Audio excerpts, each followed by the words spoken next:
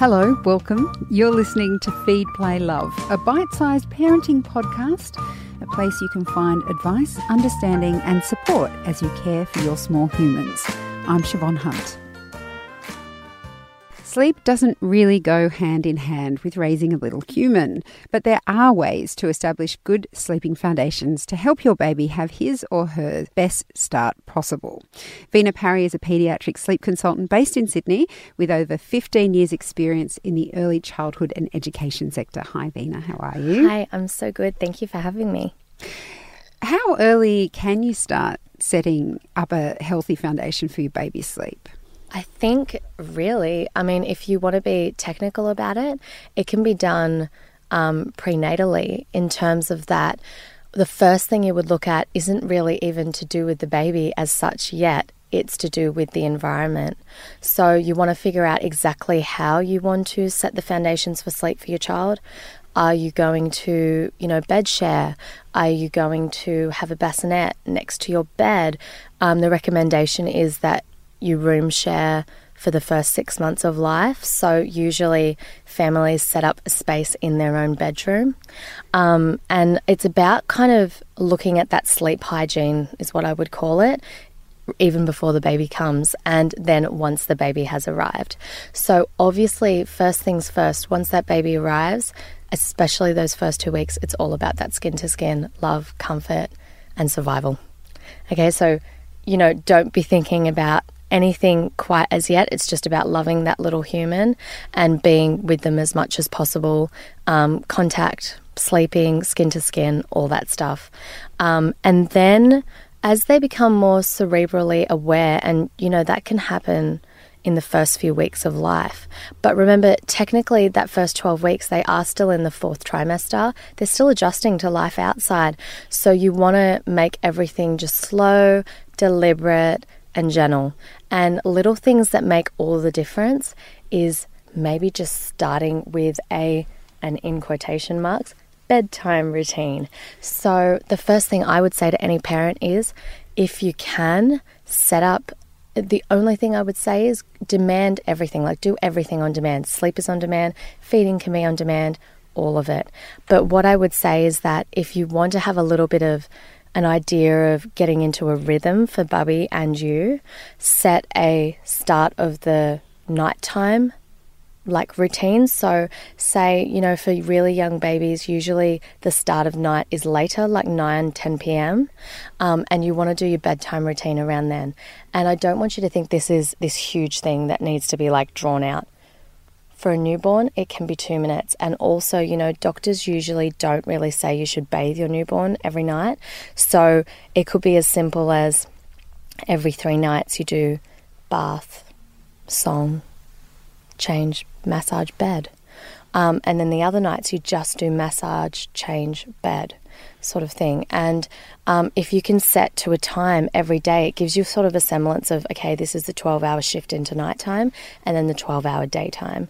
Other things would be, they're so used to the sounds of the womb and things like that. So maybe I don't really believe in industrial white noise and things like that, but sometimes natural sounds in the background, especially if you're living in the inner city or things like that, can be really calming for them because they're used to that amniotic flow of waters and that, the heartbeat, all those sounds from the womb. So that can be really, cozy for them because it's reminding them of where they used to be. So I think that's a really, really great thing to do. And also just making sure in those early weeks that you look at day and night confusion. That can be a big thing. So just making sure that when you do shift into those 12 hours of daytime, that you make sure they've got a lot of first things first after change and cuddles and everything, and maybe feeding. That first feed should be done with some sun on their face, within reason, of course, but, blinds open, light, things like that. Whereas in that 12-hour night shift, you might make the room a little bit darker. Doesn't have to be super dark. You don't really need to look at that sort of hygiene until they're much later and more aware, but it does make all the difference. So with that light, I just bring it up now because I remember so when you first start feeding your baby in the middle of the night, you're kind of all over the shop, or at least I was. And I reckon, Me too.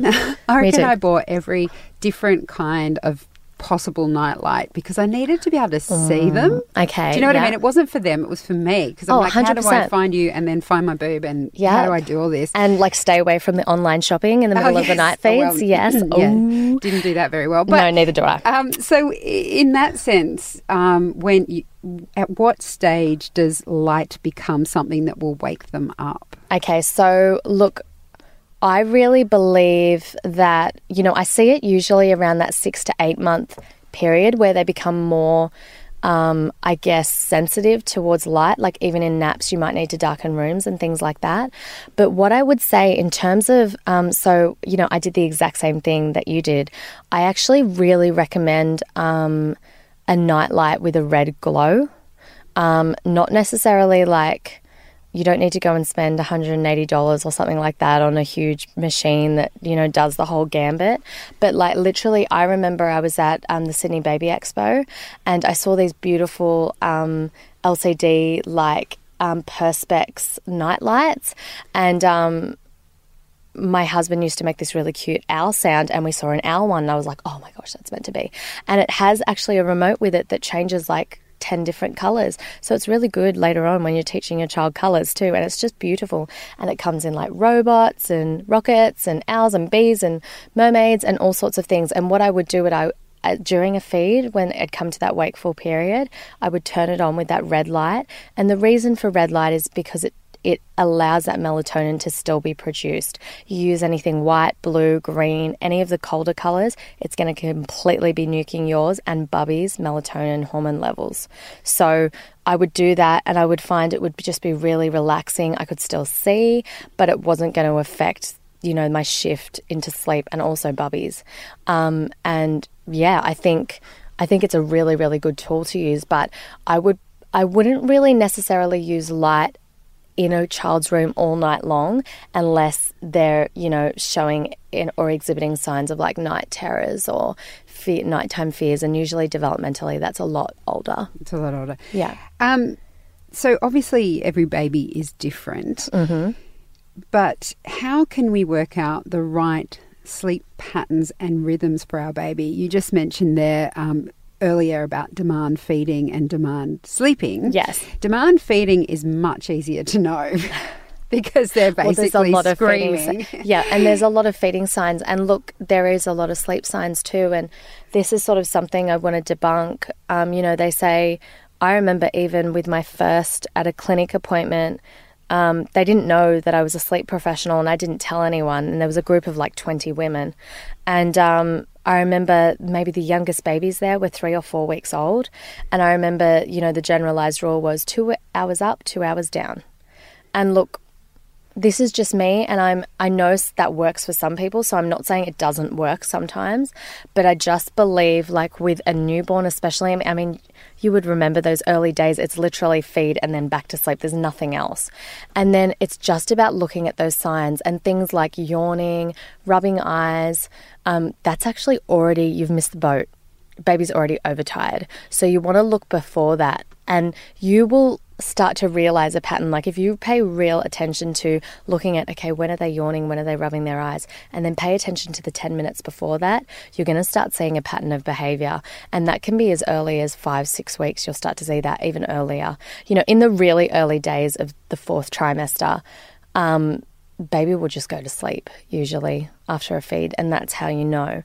But as they become more wakeful and they need a little bit more help with going to sleep, you look at those signs. And basically it's all about every child is different. So I've seen 3-month-olds that can't go more than 45 minutes in the mornings, and then I've seen others that can stretch 2 hours.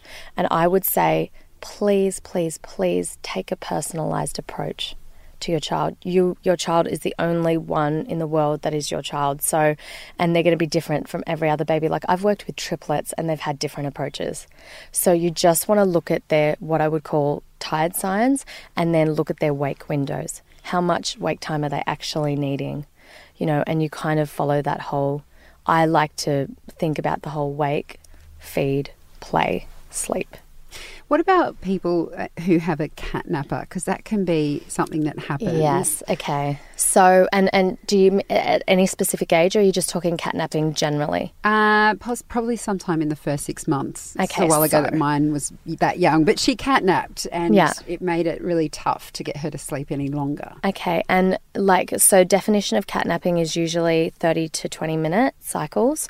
And what I want to say, and I don't know if you knew this, but to be honest, up until 6 months, it's completely developmentally normal for your child's sleep cycle to be that immature, to only be 25 to 30 minutes. And that, don't beat yourself up if that is happening, because that is kind of, some children's sleep cycles are only that long. So that's completely normal. But what I would say is that look at how your child is being stimulated when they wake up from that cycle. If they're waking up happy and they look like they don't need any more sleep, then that's probably all they need. And I would look at doing more frequent sleeps. So they're doing shorter ones, do more frequent ones. I remember working with this family in Perth, and they had a cat napper, and it was pretty developmentally appropriate, and she always woke up happy. So we were, in the early days, we were doing 7 naps a day. And I know that's a little bit of a punish, but it doesn't mean you can't be fluid with it. Some might be at home, some might be in the pram, some might be in the car, at school drop-off, wherever.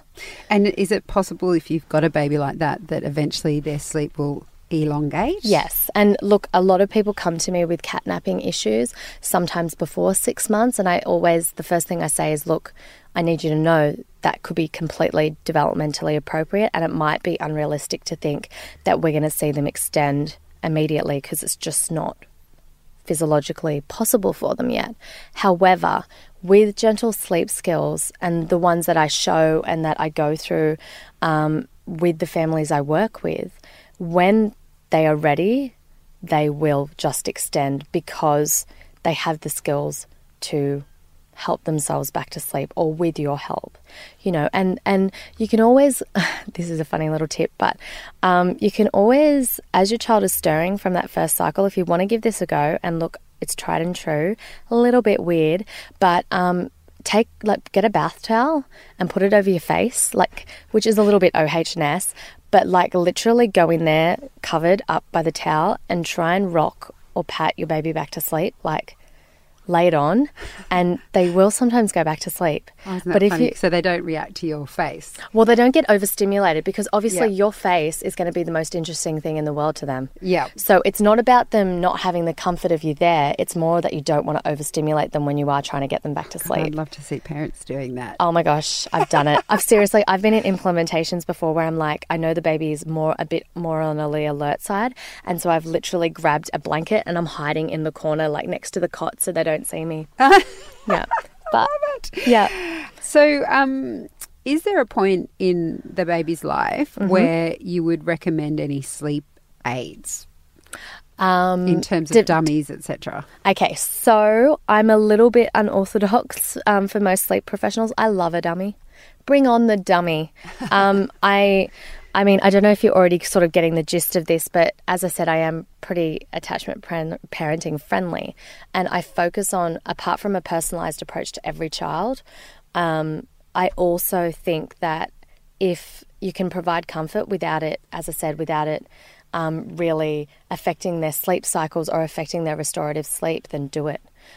Both my kids had severe reflux. So with our first, we had a dummy pretty much immediately. And look, it became a sleep association, but I wouldn't take it back for a second, because when you have a child that has that sort of issue, or they might have something else going on, or they're just really colicky, or they're going through purple phases of crying, you're going to do anything you need to have them happy, safe, secure, and sleepy.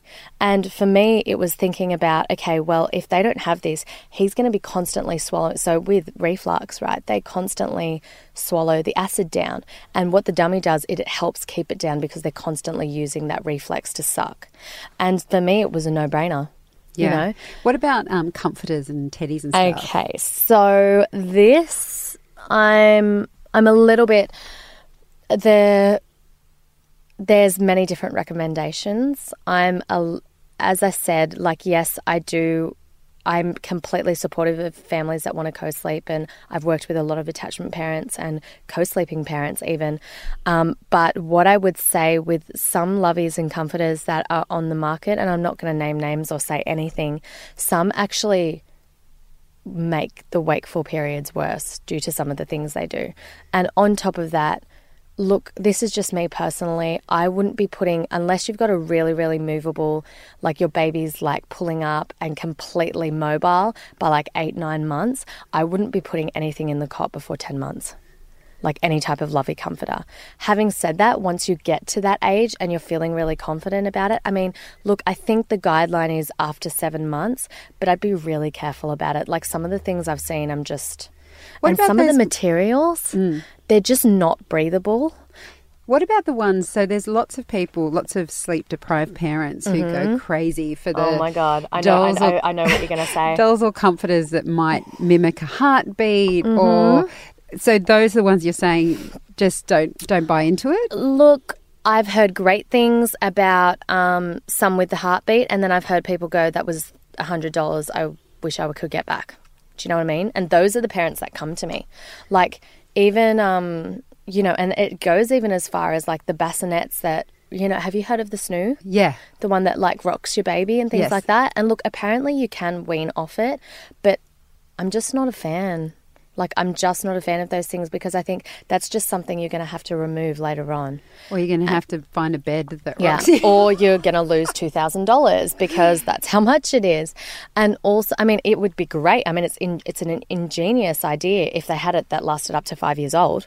Yeah. You know, but because like I literally worked with a family about 2 weeks ago and they'd been using it and they'd used it longer than they should have because now their baby would not go to sleep without being shaken. Like rocked, shaked to, you know, that movement, that vibration. And they were like, what do we do? You know? And I guess what I meant specifically with some of these lovies that work against you is they sometimes have music and things like that in them.